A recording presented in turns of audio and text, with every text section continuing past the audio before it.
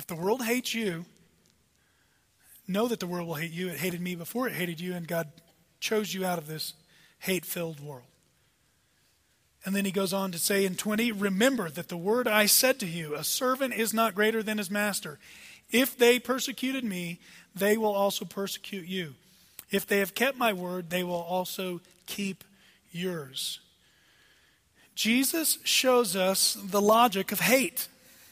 For you logicians in the body, this is the classic modus ponens argument from inference. If P, then Q, P, therefore Q. The world hated Jesus. You're a follower of Jesus. Ergo, the world hates you.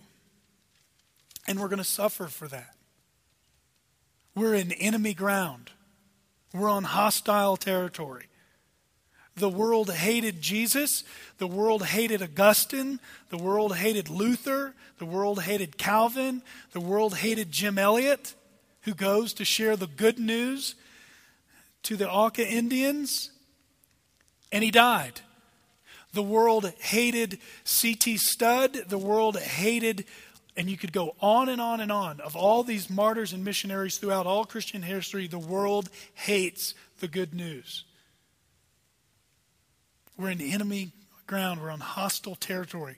I just saw a movie last night that gives me the utmost respect for those who have served in our armed forces, because they go in, it's a picture of what we are. That's why we're called, in Timothy, he calls us soldiers, not entangled with civilian affairs. We're called to something bigger. And the guy said on his mic, we're coming out, this extract is hot. What he's saying is there are people after us. And that is exactly what Jesus says here. If they hated me, they will hate you. You follow me, they hate you. They hate us. They may not articulate it like that. We live in a world that is bought into a false view of tolerance. They've rewritten the word tolerant to mean what it should not mean. So no one will ever come right out. Well, some do, and I really like to engage with people who say that they maybe they don't say they hate me, but they said, oh God, he's just a joke. Come on. I invited an atheist to church next week, April Fool's Day, and he said, are you kidding? Is this a joke? But he hates me. He would not say that he loves me, but he hates me. He hates what I stand for. He hates what you stand for. They hate us. They won't articulate it like that, but they do not love us. They are not wanting to sacrifice themselves and commit to what we're committed to and live for something bigger than themselves. They hate us. And just as I read in the book Radical, as long as Christianity looks like the American dream, we're going to have few problems with the world. So maybe they don't hate us because we look more like the world than we do like Jesus. But Jesus said they hate you and they're going to persecute you. And you know what Paul said about this? Paul said that when we're persecuted, we're to consider it a gift of God. In Philippians 1, you don't need to turn there. Just listen to what Paul said in Philippians 1, verse 29. For it has been granted to you that for the sake of Christ, not only to believe in him, but to suffer for his sake. It has been granted to you. It has been given. It is a gift of God to us to suffer. Wow. Welcome to Eagle Bible Church. We're glad you're here. Paul said to Timothy, it's a guarantee. Those who desire to live in Christ Jesus will be persecuted. The world hates us. They may not say that, but they hate us. But there's a reason they hate us. Verse 21 of John 15. But all these things they will do to you on account of my name, because they did not know him who sent me. If I had not come and spoken to them, they would not have been guilty of sin, but now they have no excuse for their sin. Whoever hates me hates my Father also. If I had not done among them the works that no one else did, they would not be guilty of sin. But now they've seen and hated both me and my Father. But the word that is written in their law must be fulfilled. They hated me without cause. He's quoting Psalm 35:19 or 69:4 there. The hate-filled world is guilty of rejecting Jesus. They're guilty two ways. Number one, by their very nature. We saw that in Ephesians 2, or you heard that. But even the Jews in their own law, Psalm 51:5 says, in sin I was brought forth in iniquity. So by nature, people are sinners. But what Jesus is alluding to here is that the Jews had an even more responsibility because their Messiah showed up on the scene to deliver them from their greatest enemy, namely themselves, and they rejected him. So 22, when it says, if I had not spoken to them, they would have not been guilty, doesn't mean they're not guilty of sin, because in their own law they understood by nature they were brought forth in iniquity. I think the Net Bible says it best. Jesus was not saying that if he had not come and spoken to these people, they would be sinless. Rather, he was saying that if he had not come and spoken to them, they would not be guilty of the sin of rejecting him and the Father he came to reveal.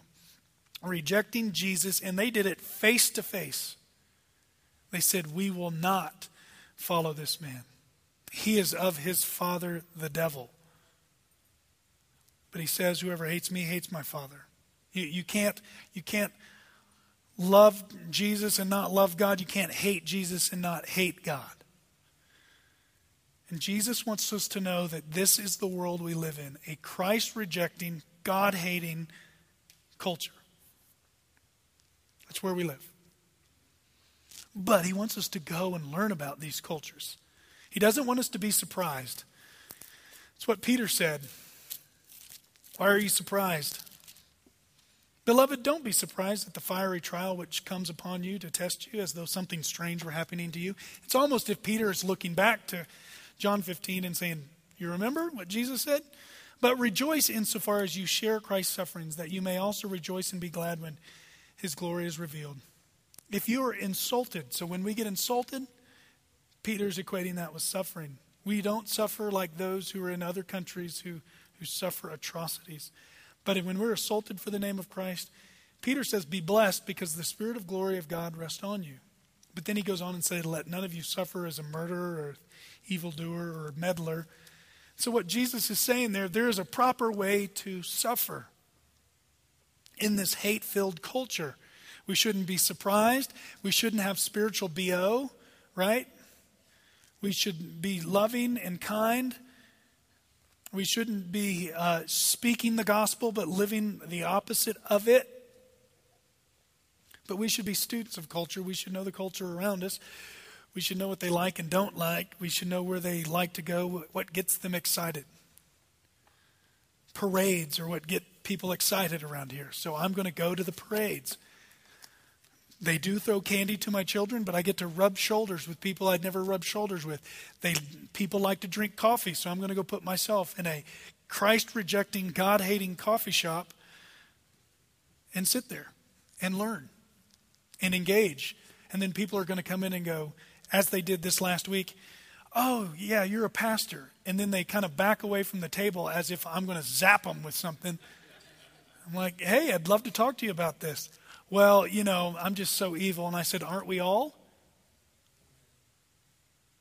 His eyes just, I'm sorry? I said, aren't we all?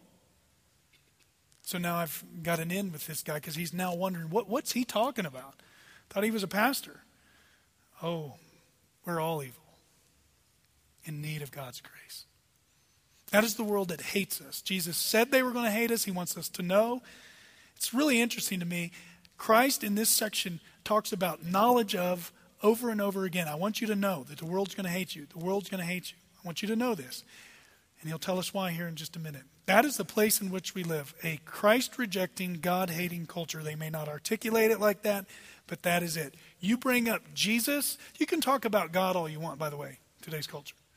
God this, God that. But you say, Jesus, Easter's coming and he died on the cross for your sins. You're going to get a timeout. No. And then you get all the smoke screens. How could a God be so loving? And you're going to get everything but dealing with that person's heart and Jesus Christ. That's the world in which we live. But there's a power we have. John 15:26. But when the Helper comes, whom I will send to you from the Father, the Spirit of truth, who proceeds from the Father, he will bear witness about me. The Holy Spirit comes from God. John 14:26 says God sends him. And here in this passage, Jesus sends him in his name. The Holy Spirit speaks the truth of Christ, not only to the world. John 16 says he comes to convict the world of sin and comfort our hearts. Thank you. And here he's given to us. Jesus said just earlier, it's better for me to go, me, the Savior of the world. I'm going to go and I'm going to be at the right hand of God the Father. But I'm going to send the Holy Spirit who's going to live within you. And he is going to give you the power to live the Christian life. Christ sent the third person of the Trinity to bear witness to Jesus, not only to the world, but in our own hearts. And we go by the power of the Holy Spirit to accomplish what he commands. And you will also, just as the Holy Spirit does, you will also bear witness, because you have been with me from the beginning. I think we have Acts 1, 6 through 8 to look at. So when they had come together, they asked him, Lord, will it be at this time that you restore the kingdom of Israel?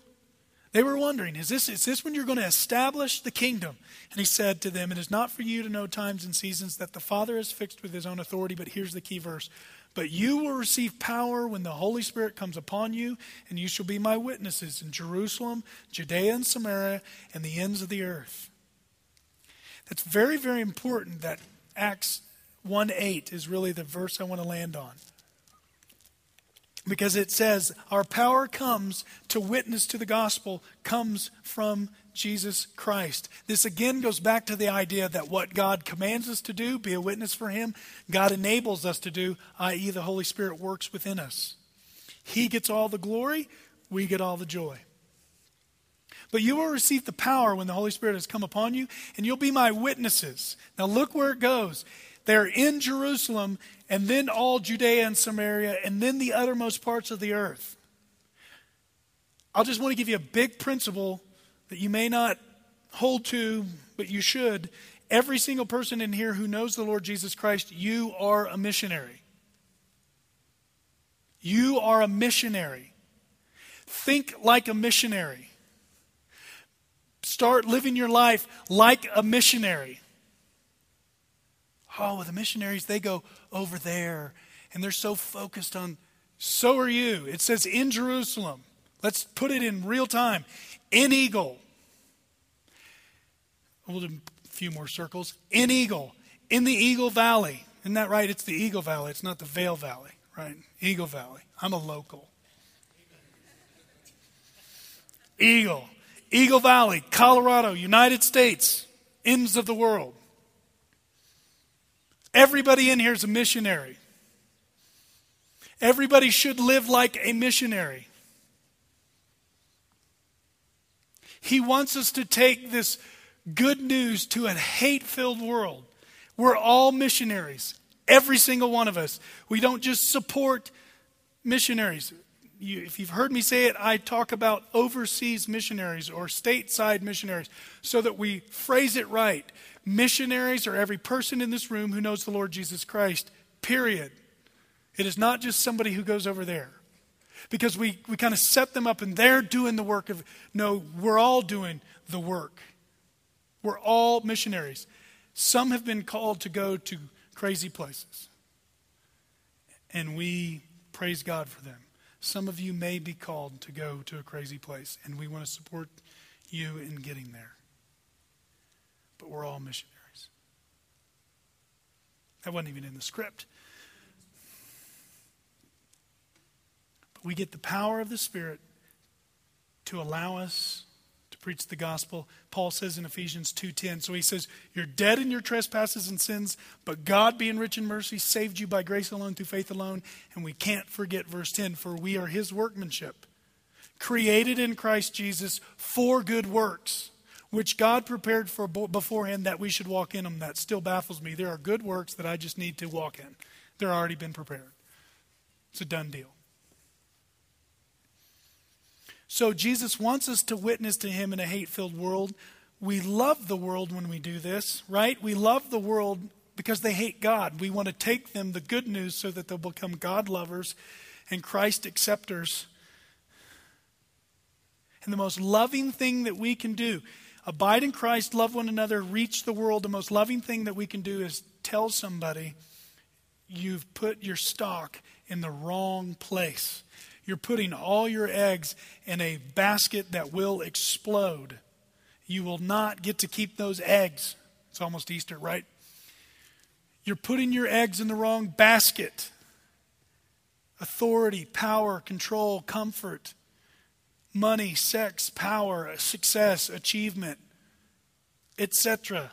You're putting your faith in that. Or to those who reject God, you're putting your faith in science. You're putting your faith in logic. You're putting your faith in whatever else instead of coming to realize when you're impatient, that's a sin against God as well as it is your wife.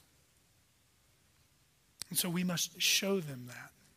We must be rubbing shoulders with the Christ-rejecting, God-hating people because this is how we truly love them. But this can be hard, and Jesus knows that. And that's why we trickle into chapter 16. Notice at the end of the first section in verse 11, these things I have spoken to you. In 17, these things I have commanded you. In 16:1, he said, I have said all these things to you to keep you from falling away.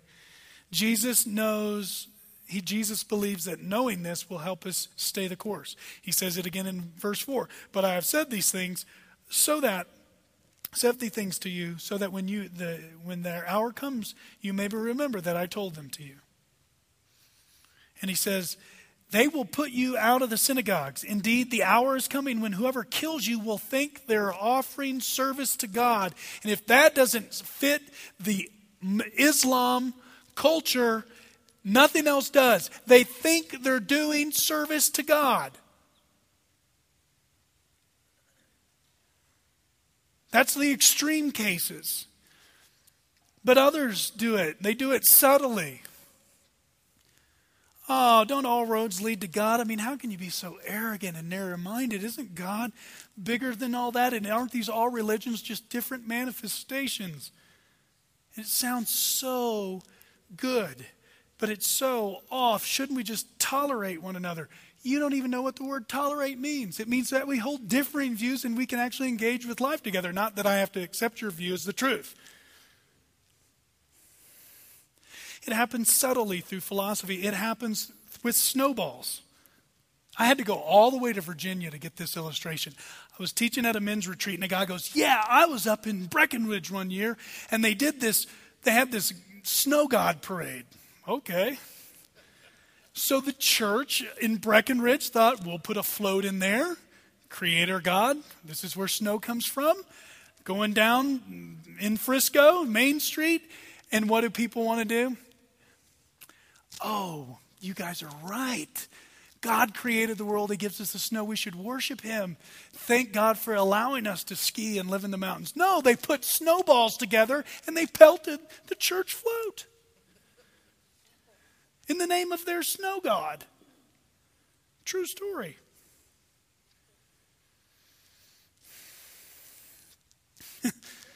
Yeah, it is funny. Jesus wants us to persevere. He understood life is like an Ironman. It's going to be long. You cross that line and you're going. And you can't quit. For all true believers, there's no such thing as a does not finish. Catch that. For all true believers, there's no such thing as a does not finish. But he knows it's going to be hard. So he tells us the place in which we live, the power in which we have, and the perseverance that we need. We've got to make it to the end. That's that section. Now I want to hit kind of a summary of the chapter. That's what you have in your handout.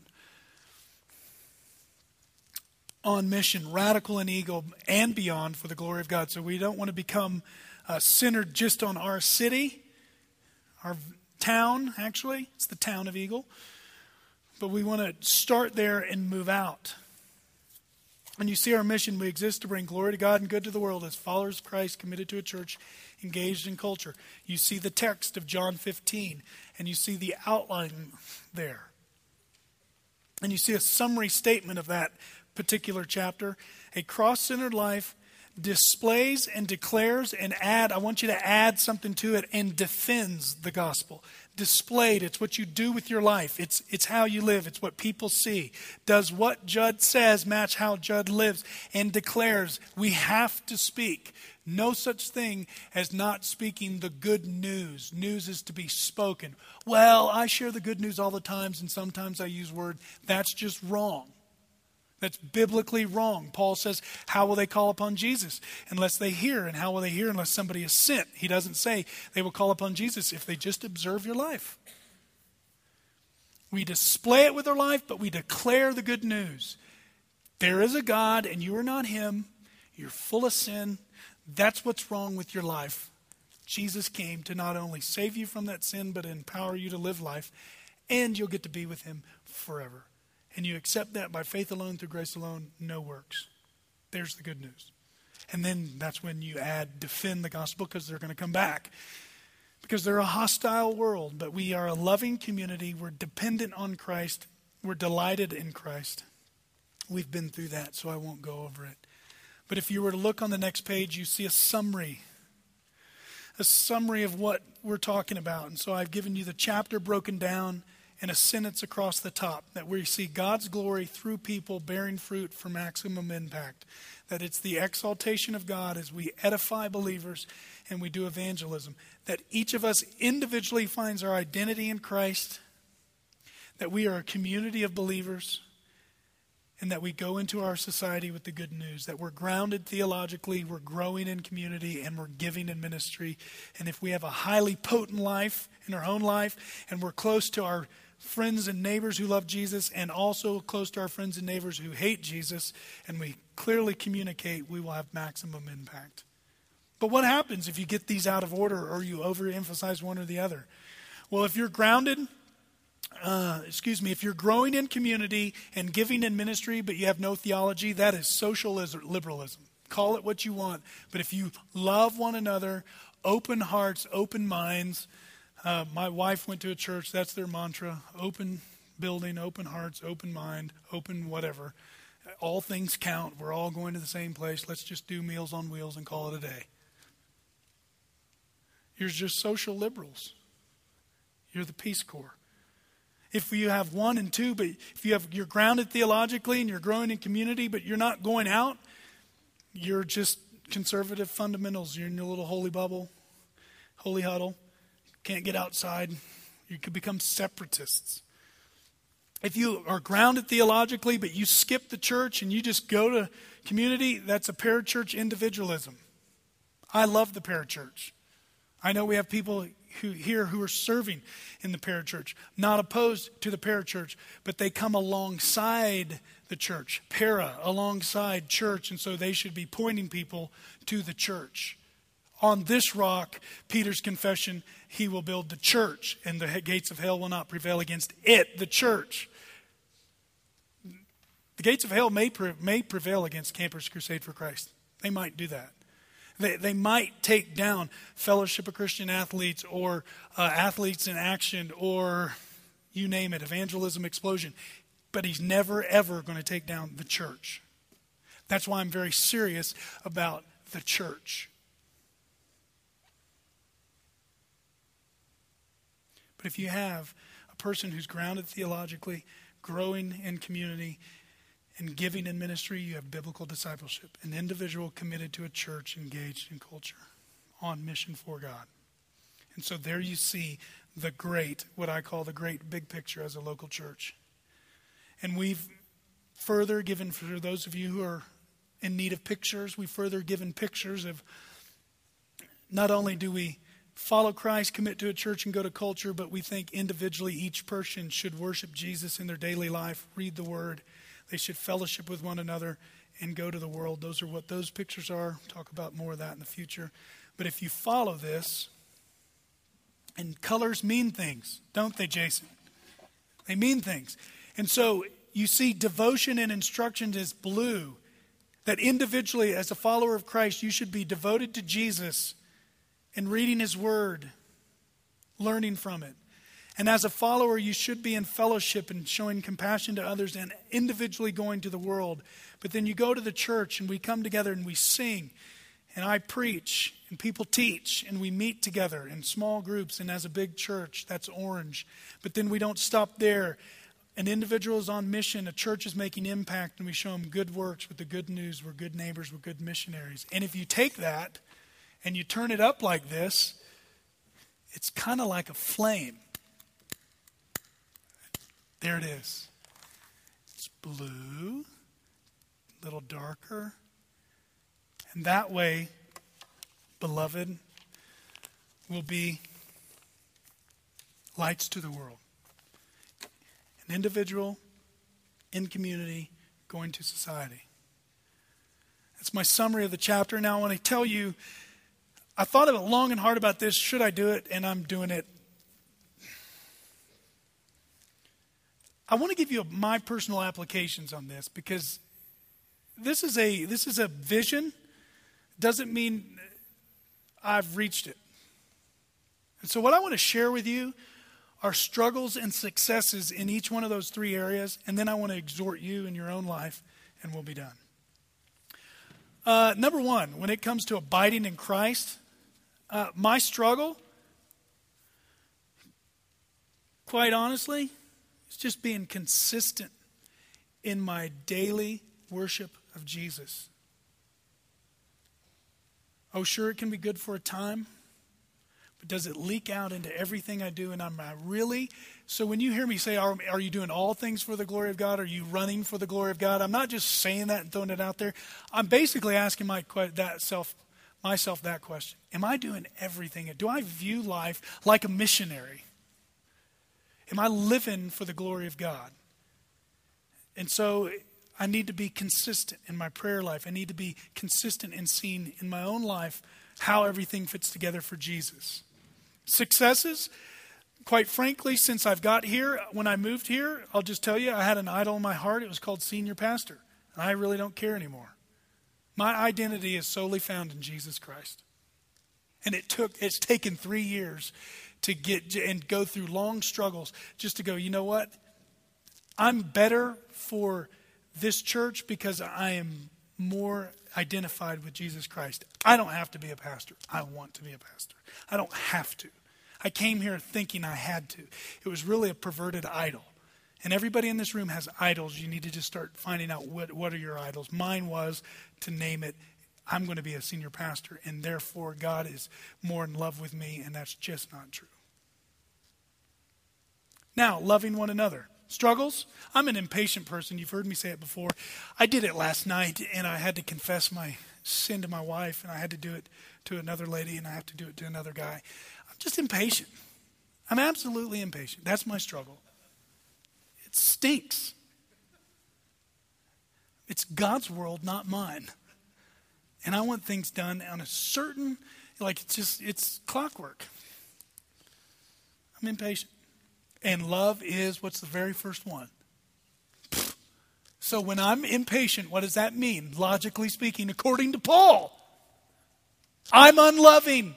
Just call it like that. So do the list. Put your name in there. Judd is patient. Judd is kind. When you hit one, Judd is not easily offended. Or it could be blank person, not easily offended. Then I'm not a loving person if I'm easily offended. And my successes, by God's grace and through the power of the Spirit and reading books on counseling, He's given me discernment. I'll be honest. And it's scary. You don't want to read books like by Paul Tripp and David Powlison, because once you read them, or anything by Tim Keller, then you start to identify the idols in your heart, and then you can't play games. Well, you can play games with yourself, but that's what you're doing. You can't ignore it. You're like, your root is pride, and you want to control, and therefore you're impatient. I mean, it just grows out of there. But He's given me the discernment, not only in my own life, but in your lives as well. You give me the facts, I can point you to the Scriptures. And it's not always a pleasant thing, even when I battle myself. Bearing witness to the world, struggle, just inconsistency. I have no fear of talking to anybody about Jesus whatsoever. It's just inconsistent. I get caught up and I'm doing all these things and focused on, I got to do this. But the Lord is so good the minute you start taking strides to do that. I prayed, Lord, I'm going into Yetis today. I'm just going to be bold in light of what I'm reading and the convictions. I'm going to go in there and, man, low-hanging fruit. So, I'm evil.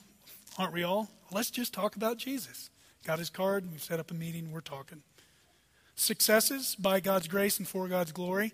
According to 1 Timothy 3:7, in witnessing to the world, people have seen changes. Not only my friends from high school who saw me as a drunken wretch, and they go, he's a pastor? Testimony to Jesus. But even here, well thought of by outsiders. One of the greatest encouragements I got the other day was a friend of ours who lives up valley, knows one of the baristas in Yetis, and the baristas were telling this guy just how, just how my lifestyle was evident even in the coffee shop. And they're like, really? They're always watching. They're always watching. So by God's grace and for God's glory, that's what we're doing. Now we come to my pastoral exhortation. Find somebody in this body you trust. Share with them your struggles and your successes. Nobody in here has it all together. Right? Let's just get that lie out of the way. Let's just quit coming with a happy face and hiding if we're doing that. Believe me, I don't have it all together, and honestly, having been here for 3 years, neither do you. And I say that with all love.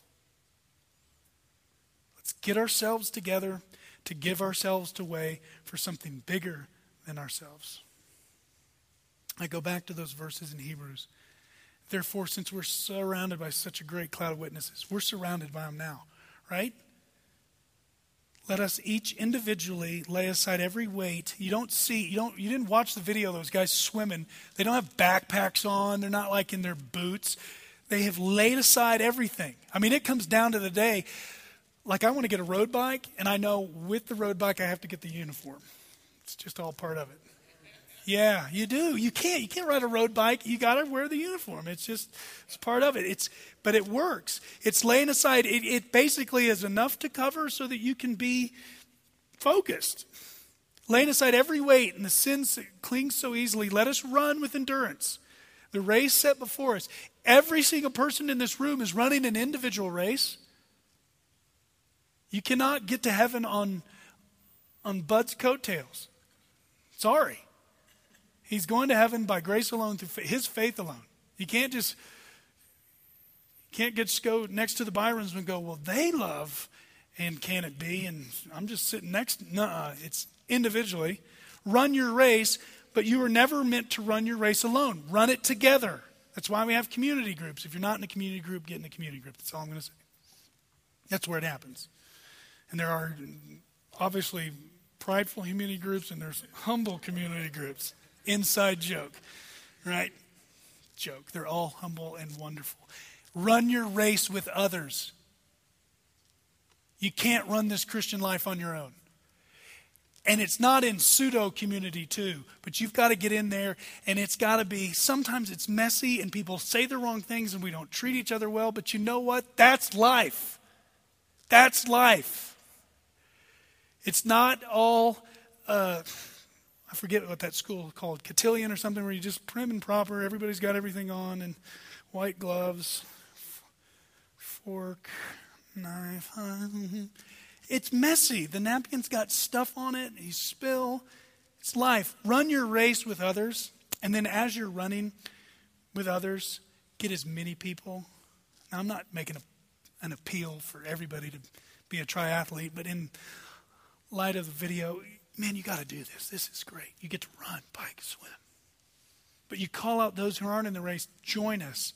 And finally, as you're going, you got to finish the race. Finish the race. All true believers will never have a DNF. Finish the race with as many people as possible. Father, we cannot go to Papua New Guinea or India or Africa. We cannot do anything overseas if we're not doing it right here. And so I pray that all of us would be doing what you've called us to do, to abide in Christ, to love one another, and reach the world right here.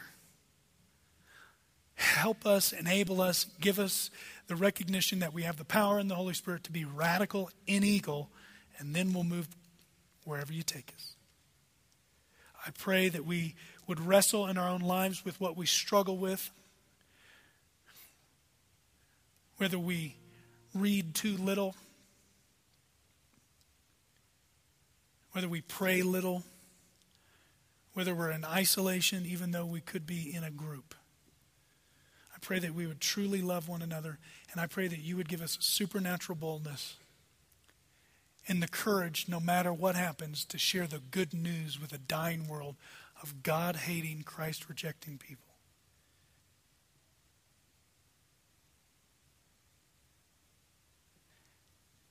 We need you. We love you. We thank you. It's in Jesus' name I pray.